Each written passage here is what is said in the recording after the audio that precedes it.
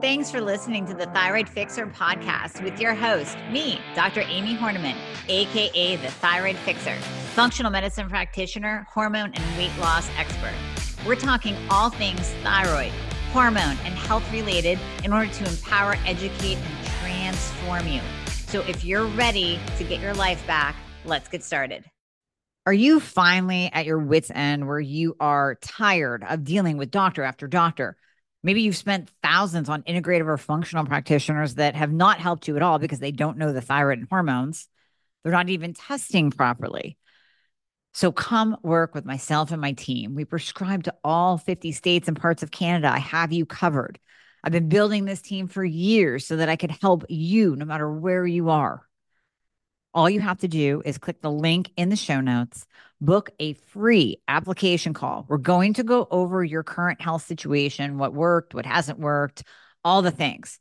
And then we will pair you up with the right program for you where we will do it all. You will come out the other side of the program, totally optimized, getting your life back. You're going to recognize the person you see in the mirror again. Doesn't that sound absolutely amazing? Well, it might sound like you don't even believe it, but I promise you, we will take good care of you. So click the link in the show notes, book a call today, and we'll be talking to you soon. Thyroid bioregulators, they honestly could be the next big answer in improving hypothyroidism. And I really believe that they are on the forefront of treatments that could, and all bioregulators, I'll say, beyond thyroid, treatments that could change the way that we age and that could potentially change the way we treat in medicine. My guest today is Phil Mikens, and I have been trying to get Phil on. We've been clashing with schedules. There's been bioregulator shortages because, hey, they're popular. Let's just face it. Like I just said, they could be the answer. But Phil and I finally got together. This is going to be part one of two because I'm going to bring Phil back on. We need to keep going with this discussion. It could have been a 3-hour podcast, honestly. But let me tell you about Phil. So he has qualifications, including a master's degree, bachelor's degree from the UK and the US in food and vitamin technology, pharmacy, and biochemistry. You'll hear him say he's a recovering pharmacist because, there's a place for medicine and then there's a place for bioregulators and peptides. He's been actively involved in anti-aging medicine since the late 80s and has contributed to numerous books, magazines, radio, TV shows, tons of podcasts on healthy aging. Currently, he's the editor-in-chief of Aging Matters magazine, the assistant editor to the Lifespan Medicine Journal, and director to the British Longevity Society. And this was the one founded by Marios Karazias. I don't even know if I say Mario's last name properly at all, but he is the Mac Daddy of bioregulators and peptides. Phil also advises the Stromboli Conference on Cancer and Aging and the London Anti-Aging Conference. In 1991, he was co-founder of the IAS Group, the International Anti-Aging Systems. This is an organization dedicated to the dissemination of preventative and regenerative medicine information and the supply of hard-to-obtain health products. So we're going to have the link to that in the show notes so you can go there and check out all the good stuff he has way beyond thyroid bioregulators. But the thyroid bioregulators that we talk about are on my store, and they're going to change. They're going to change you. They're going to change the world. Phil, we've been talking about this for so long, and I know my listeners have been waiting to hear about bioregulators because I'm always talking about peptides and the benefits of peptides. But now we're into not a totally different realm than peptides, but bioregulators are kind of like the next big thing, and they might even overtake peptides in what they can do and their effects on the body. So thank you for jumping on here and bringing us your knowledge on this. My pleasure. I can't wait. So let's just start off with the big, broad question. Okay. What are bioregulators? Basically, it's a term that's been developed by Professor Vladimir Kavanson and his team, a very long and established institute that resides in St. Petersburg. And basically, there are two things. Well, firstly, what is a peptide? Well, a peptide is made up of amino acids. So the moment you get two amino acids that are conjoined, you have a peptide. That's called a dipeptide. And some people say in the medieval swamp, that was the moment when they conjoined that you had information, you had instructions. So bioregulators, peptide are short chains of amino acids. So what we're talking about are 2, 3, or 4 amino acids. They are particularly short because, of course, there are lots of peptides out there, BCP 157, just to name one, that are much longer. And you might get into, I know, semirelin, for example, and of course, we change the names as the amino acid chains get longer. We might call them proteins. We could even end up calling them hormones. So human growth hormone being 191 amino acids. And of course, when the chains get very long, they get problematic in the delivery. In other words, you couldn't swallow them and expect them to go through the stomach. You would have to inject them, or maybe use them as a nasal spray or some other means. But these very short chains, 2, 3, 4, they do pass through the stomach, so they are bioavailable even if swallowed. And there's all the studies out there, because what we're talking about used to be a Soviet military secret, and they were playing with these 30 and 40 years ago. So they have masses of information, a lot of which is now in English. And the other thing that makes them very unique, and this is the hardest part to understand, to be honest, and I think even Professor Cavenson and his team haven't really elucidated as to why they have this effect. What's the special thing about bioregulator? Because there is a gazillion 2, 3, and 4 chains of amino acids out there, peptides, but they're not all categorized as bioregulators. So in this meaning, if we take, for example, the thyroid, a lot of the adult population, as you know, Amy, is hypothyroid. They don't produce enough thyroid hormones. So if you take the thyroid peptide bioregulator, it would activate genes that would endogenously make your own thyroid gland make more thyroid. But weirdly, if you were hyperthyroid, in other words, you had too much circulating thyroid, the same peptide silences the same genes to bring you down. So it bioregulates. Somebody said to me recently, it sounds like an adaptogen. And I had to say, actually, yes. And I would even go as far to put a theory out there that it could be that these adaptogen plants contain some of these peptides, because what we're talking about here is throughout nature, in plants, in animals, in us.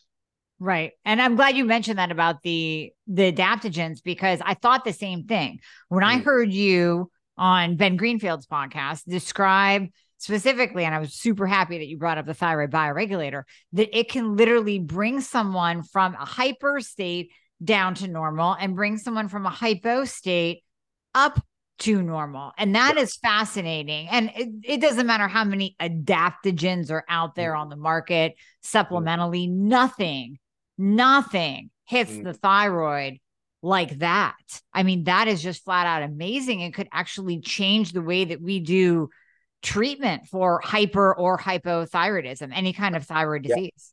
Yeah. I'll say one caveat, okay? You have to have the gland, right? Okay.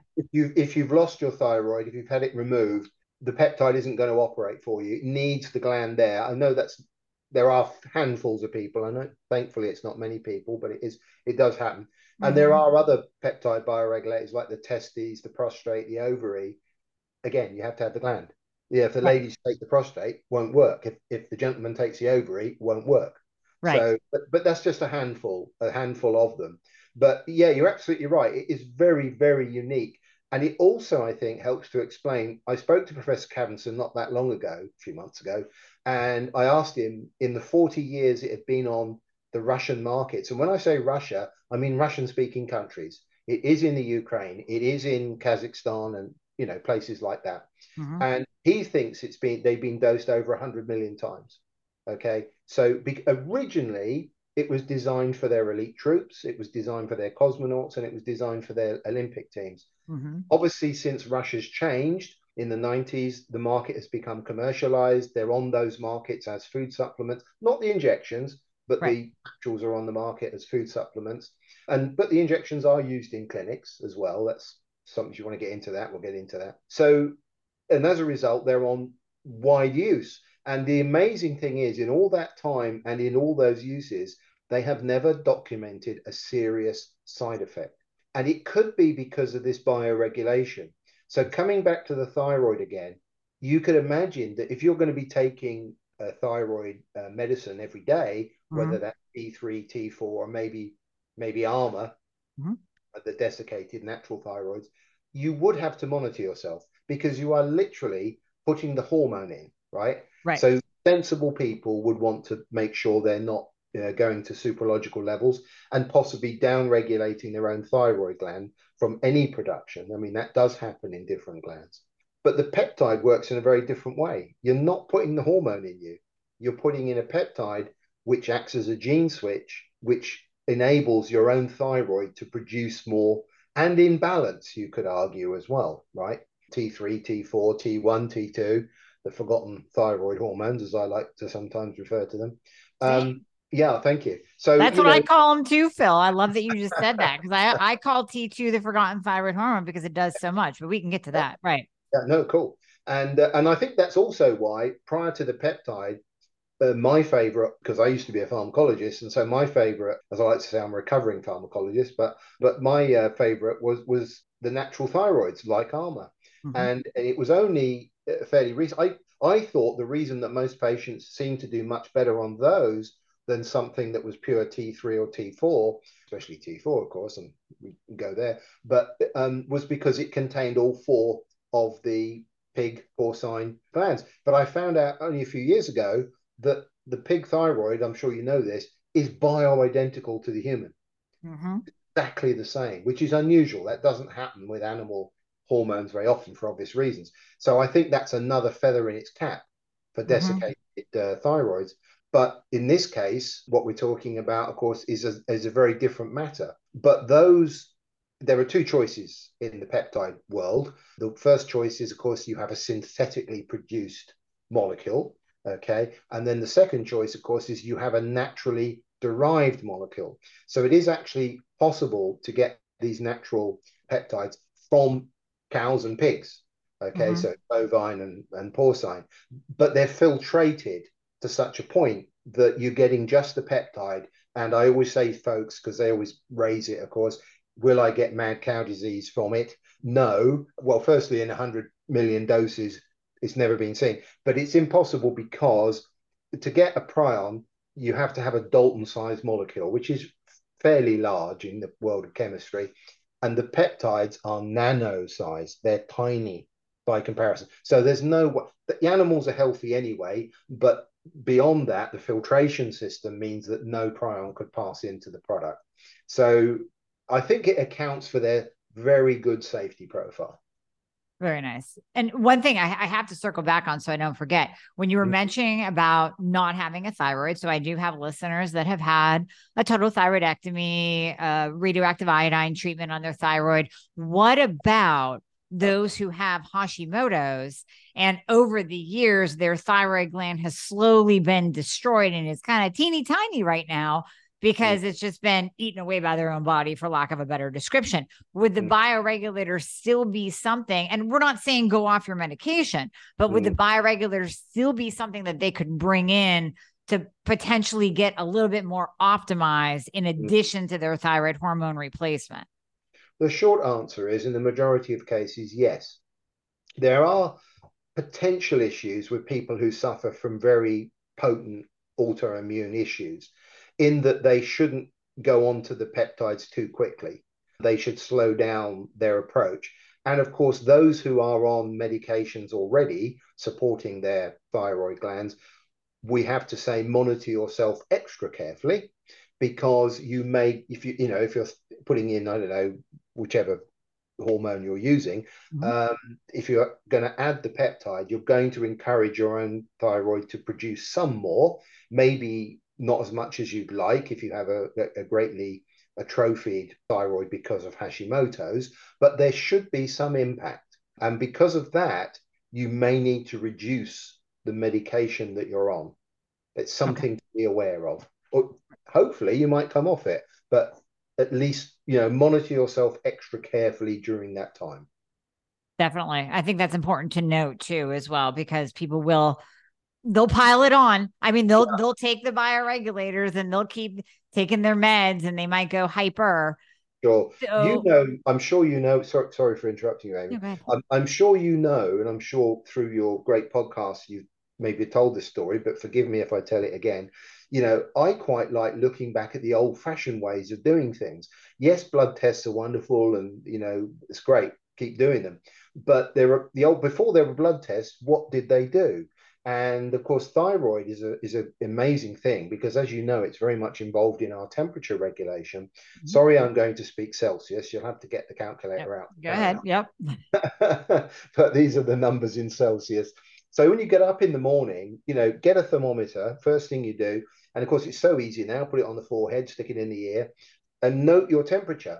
And look at and do that every day for about 2 weeks and see what your typical number is. And you'll be amazed how close those numbers will be.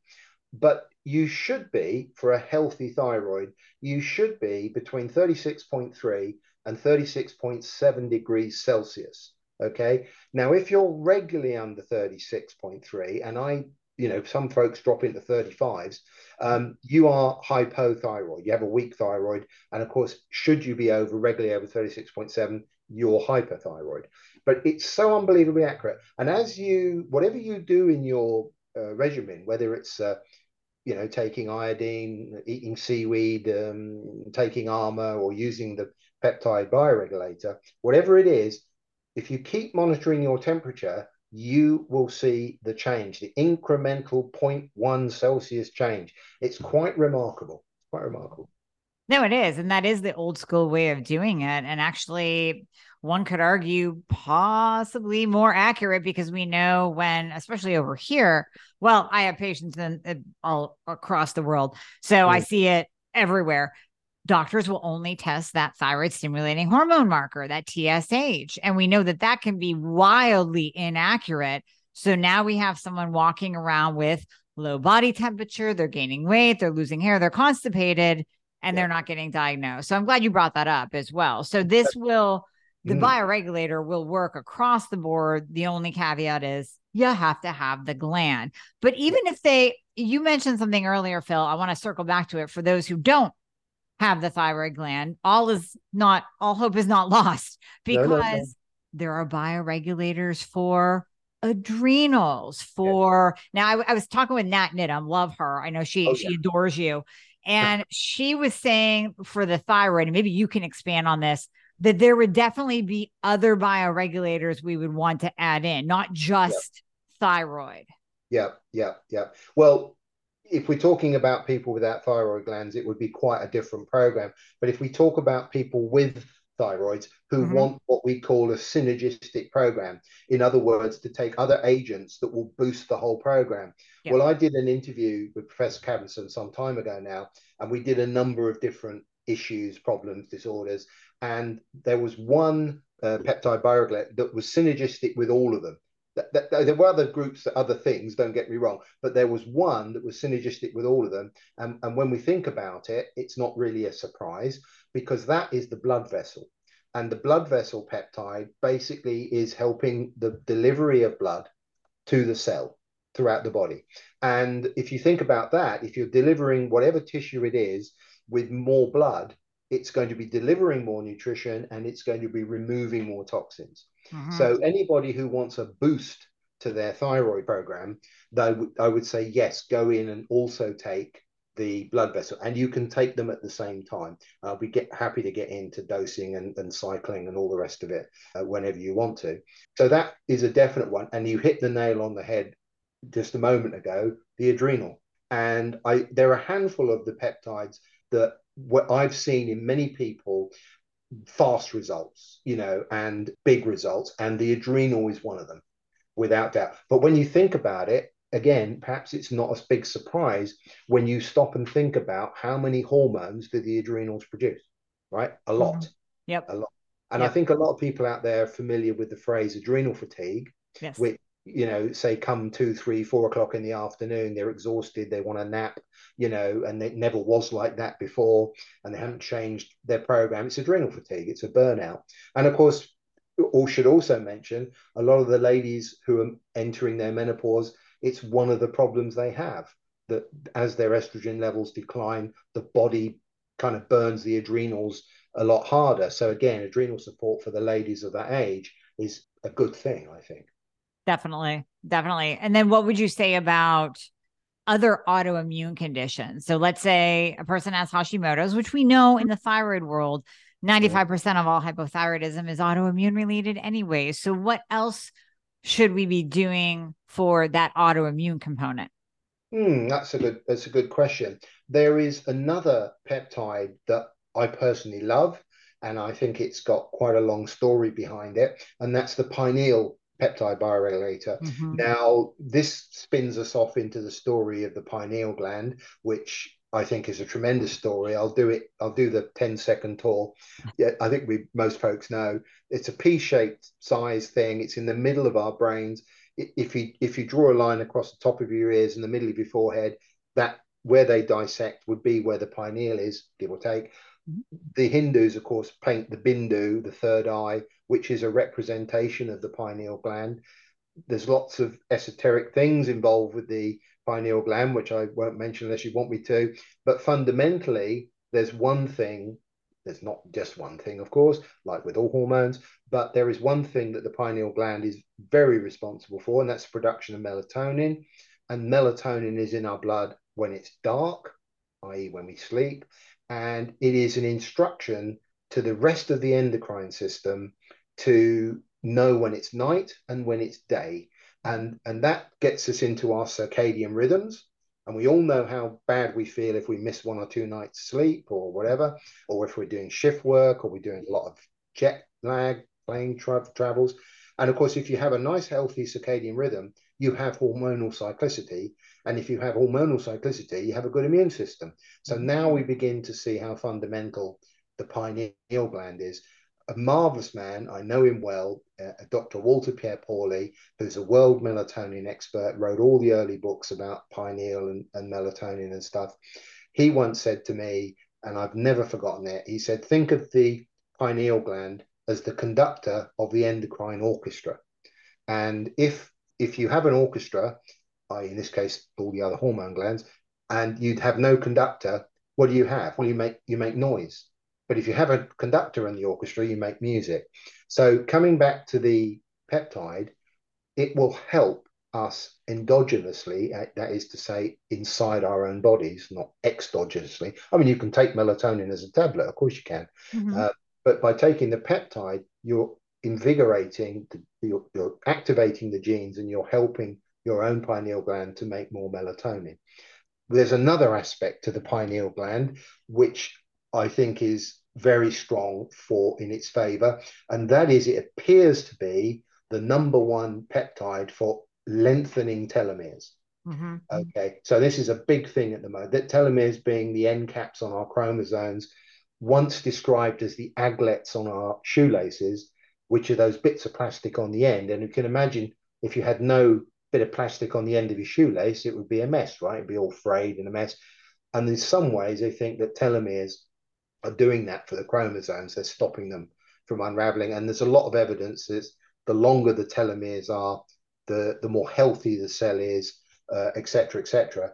And if you want to, we can talk about the work of an American doctor called Bill Lawrence, who has been using these quote unquote Russian discoveries and Russian protocols in 130 American patients, most of whom, by the way, are actually medical doctors.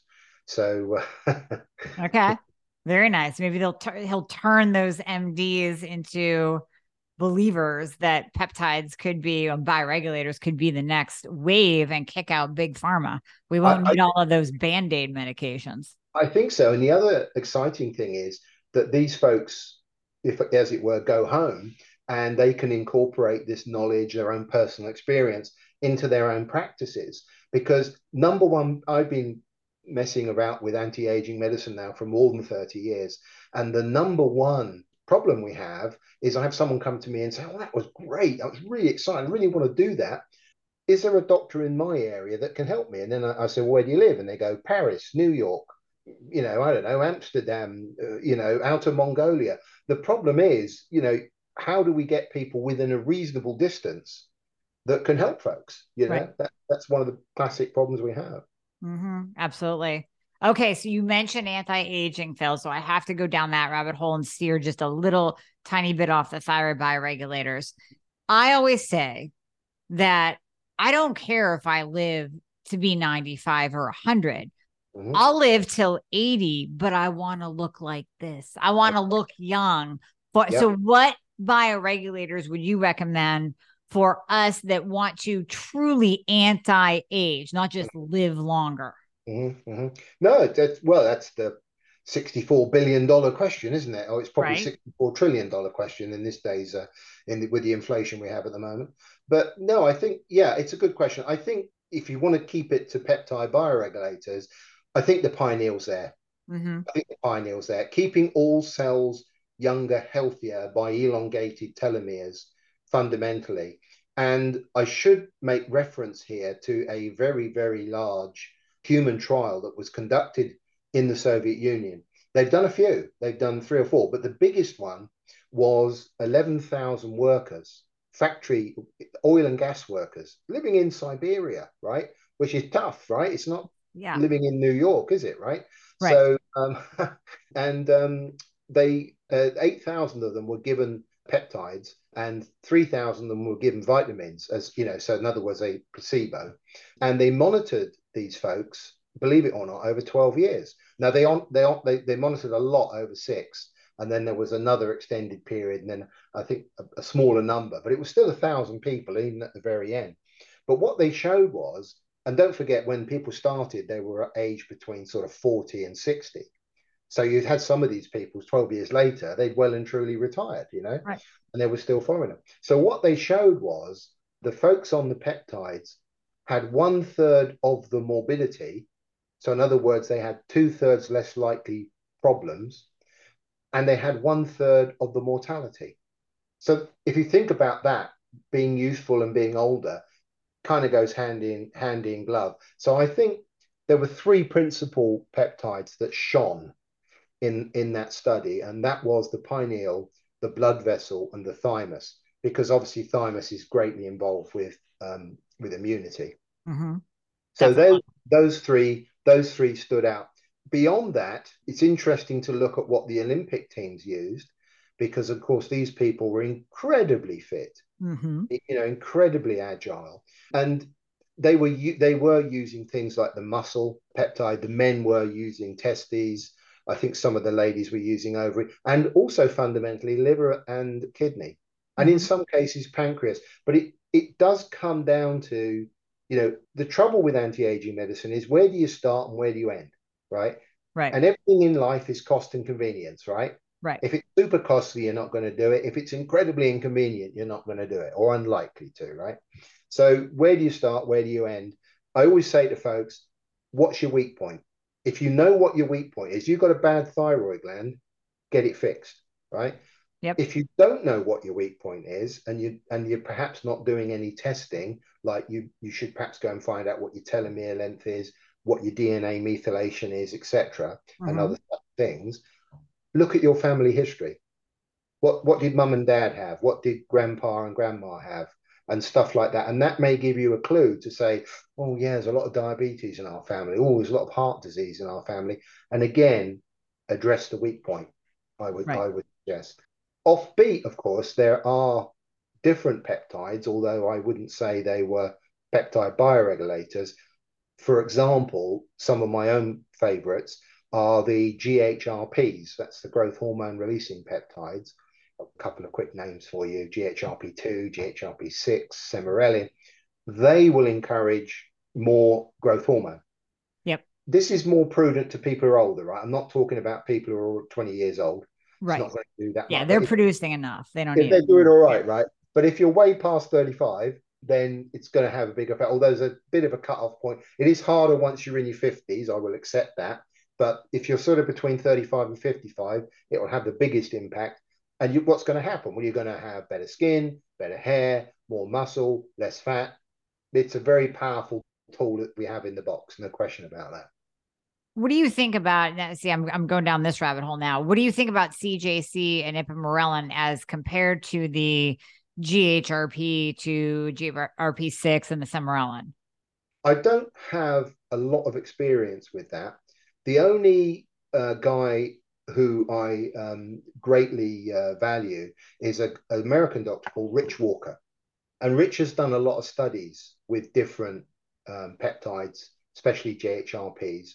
And the most interesting thing in my book with GHRP2, GHRP6, and I can't speak for the others entirely, and I hope well, they might be, but I don't know.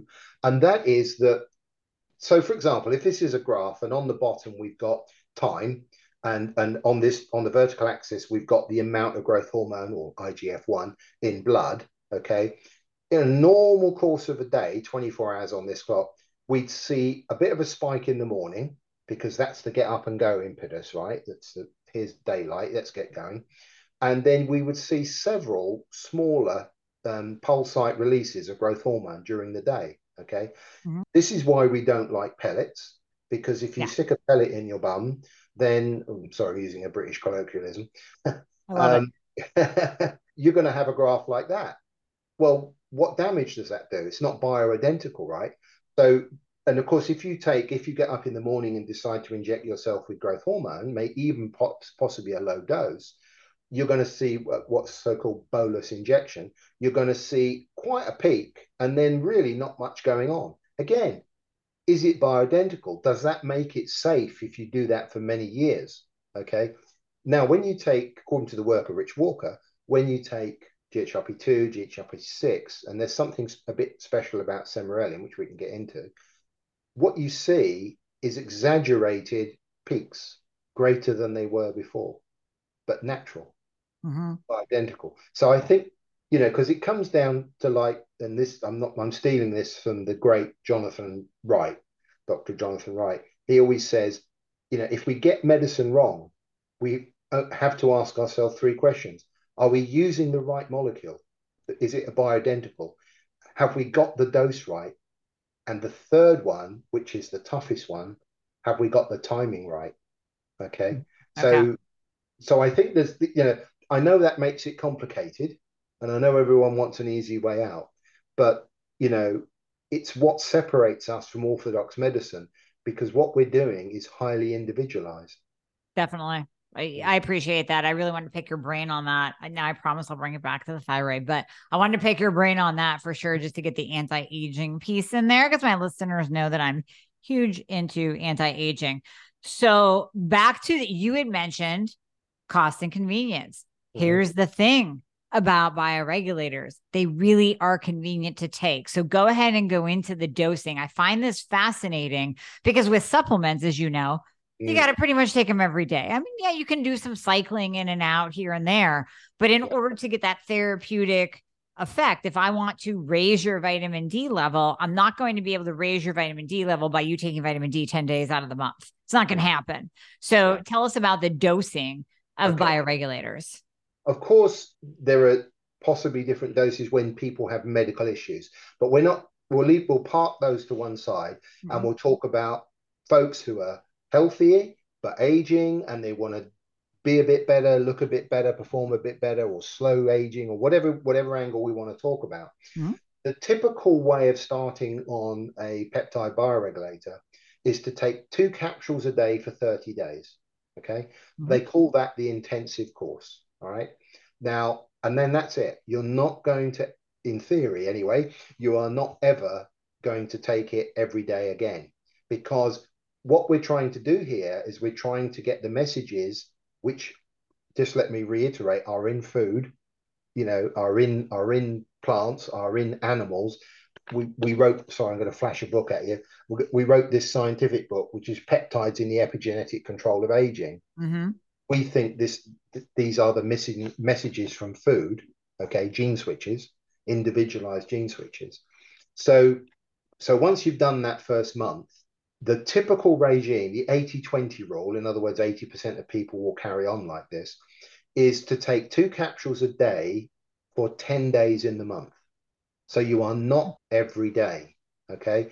Now it's feasible that if you are a nice, healthy person and you just want to put the edge on things and you're really getting into preventative medicine, you can reduce that to 10 days every 3 months. So now you'd be, they come in packs of 20 capsules, right? Which is a 10-day course, right? Yep. And now you're looking at 4 packs a year, Yeah, right? that's crazy. I think that's so doable. Right. And I'll throw a number out there, and I know it's not always good to quote money because times change and all the rest of it. And there are some differences between the peptides, but you're looking at about $40 for a box of Right. peptides. Okay. So suddenly you might say to yourself, oh, $160 a year compared to some other specialized supplements that are out there seems like a bargain. It kind of does. And even compared to copays Mm, for medication, it seems like a bargain. So, how mm, long? Now, I know everybody's going to be different. I know everyone's going to be, but how long approximately would it take mm. for someone, let's say they even did the medical dosing, the more severe case dosing and taking it once a day for 30 days, maybe even once a day for 60 days, and then you start spacing it out. How long before they start to see a change? Typically, depends on the patient, of course, depends on the peptide in question, but typically 1 to 3 months Okay. is is an impact, will have some kind of impact. If people have medical problems, we tend to say stay on 2 capsules a day, and at least until such time as you've seen improvement. Mm-hmm. But no, I think in the majority of cases, 1 to 3 months. I've certainly known people who've done, say, before and after testosterone checks, for example, in men, and within 2 months they've said, I've definitely seen an increase, or those sorts of things. So it might be a bit long. I mean, the trouble with the telomere testing is most of the folks I know don't go and have their telomeres tested every month. They might do it Right. once a year or something like that. Again, cost and convenience. Right. No, 1 to 3 months, I would say, is typical.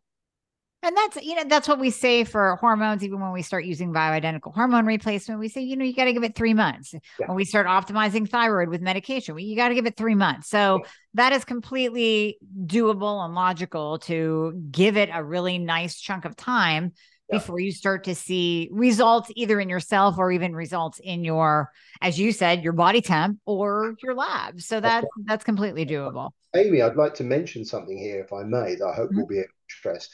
And that is coming back to the Soviet research, the Russian research. What they said is that every cell in our body has a biological reserve of about 30%. And the peptides seem to release or activate this biological reserve. And it seems to be across the board, i.e., in animals, in plants, and in humans. Mhm. And Cavinson has gone as far as to suggest that if the maximum lifespan currently is 120 years, right, give or take, and that most people are living on average to about 80, even that difference is about 30%. Mhm. So is it feasible that somehow these super centenarians are activating their biological reserves? Okay. And Yep. I very quickly will mention this, and what I'm about to mention is only months old, and it comes from Tel Aviv, University of Tel Aviv. They've Yep. been doing experiments with some of these peptide bioregulators with strawberries. And they find that the strawberries that are using certain peptides, and forgive me, I don't know which ones off the top of my head, are producing 30% more fruit. You'll find that this number comes up again and again and again. It's quite extraordinary. That makes complete sense because I have always thought this. I've never said it on a podcast, but when you think about aging, and just like you said, Phil, we really are meant to live to 120. Now, none of us can conceive that because you only see one or two people featured in the news for their 100th birthday, right? Mm, You don't see 100, 110. We don't see 120 ever in our lifetime, but that's what the human body was made. yeah. It just makes sense that there's something being held back, be it our environment, chemical toxicity, the foods that we eat, lack of nutrients, Oh, yeah. whatever it is. So if this could be the key that turns on the ability to live longer, and like I said, you got to look good and feel good as you're living longer, right? I mean, Absolutely. So that brings me to one of my last questions for you. What about big pharma? So we already saw big pharma coming in. And what is tirzepatide? What is semaglutide? Now that they are the Beverly Hills soccer mom drug of choice for weight loss now, but it costs you $2,000 a month to do it because big pharma came in and said, look at that peptide, it works. Bam, now you need a prescription for it. Yeah. What are we looking at for bioregulators? Could that happen? Who knows?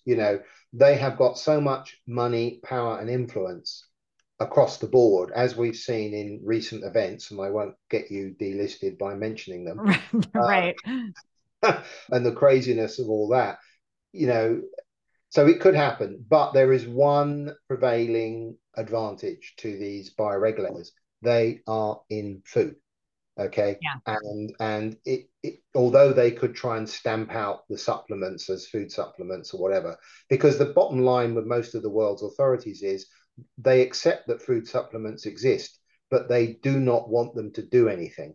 And they certainly don't want you to mention a medical problem when you mention the food supplement, right? Mm-hmm. So that's one of the challenges. The whole nutritional world knows that. It's a challenge. How the hell do you tell people that vitamin C's got certain advantages for them?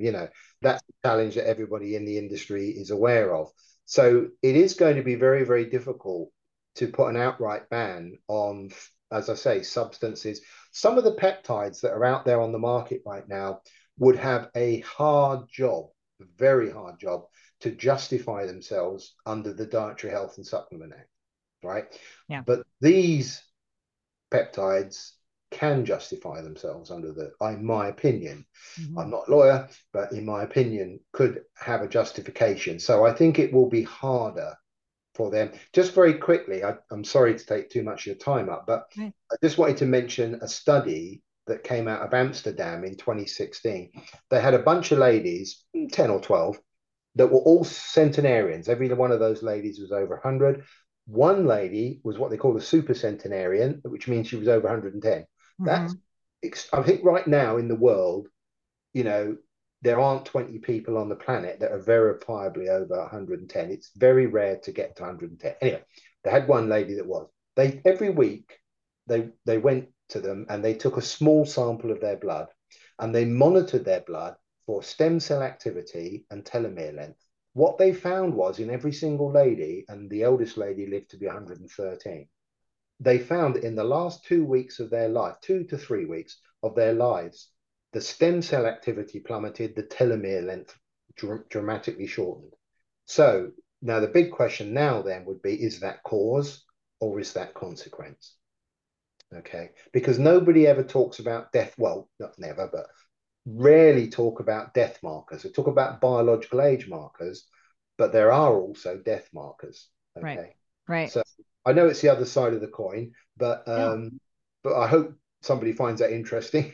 That's very interesting. No, that's very interesting because I think the possibilities are endless with what Mother Nature is giving us, because it's not going to come in the form of a big pharma drug. So no, and of course, if you think about most drugs that go into the body, they kind of crash and bash about, hoping to meet a receptor that they can utilize and what other damage. When you've got a peptide found in food that has existed ever since life has existed, right. That's nano-sized and acts directly on genes, doesn't go to receptors, goes directly to genes. In fact, the Russians have got all these incredible slides, which you end up putting 3D glasses on to see the interaction between the peptide and the gene reacting. So, it's fundamental. Most drugs are treating symptoms and they're not treating the root cause. Right. Most. Absolutely. Well, Phil, I apologize for having to cut this short. I know we both have schedules here, but I want to bring you back on because I feel like we could talk for another hour and just go down a couple different rabbit holes we didn't even get a chance to touch on today. So for those listening that are interested in the thyroid bioregulator, the Thyrogen, we have that on my store. And then we're going to have a link in the show notes as well to all of the other bioregulators that you can get from IAS, which is This is like your baby, right, Phil? This is like Yeah, I've yeah. been doing it a long time, and it stands for International Anti-Aging Systems, and we Hmm. nailed our flag to that post along 3 decades ago. Yeah. So we like to think of ourselves as one of the pioneers in the field. You really are. You really are. And I mean, there's a ton on there beyond bioregulators. So that's why I'd like to bring you back on and really go down the peptide rabbit hole. Some of the things that you have on there for thyroid are just fascinating. So we'll plan that out. We'll have you maybe just do a part 1 and part 2. Good. And if anyone prefers a magazine type format, we have a magazine called Aging Matters, and folks can either buy them or they can download them free of charge. So look us up. Well, there you go. Absolutely. Well, thank you, Phil. We'll have all of your info in the show notes. Thank you.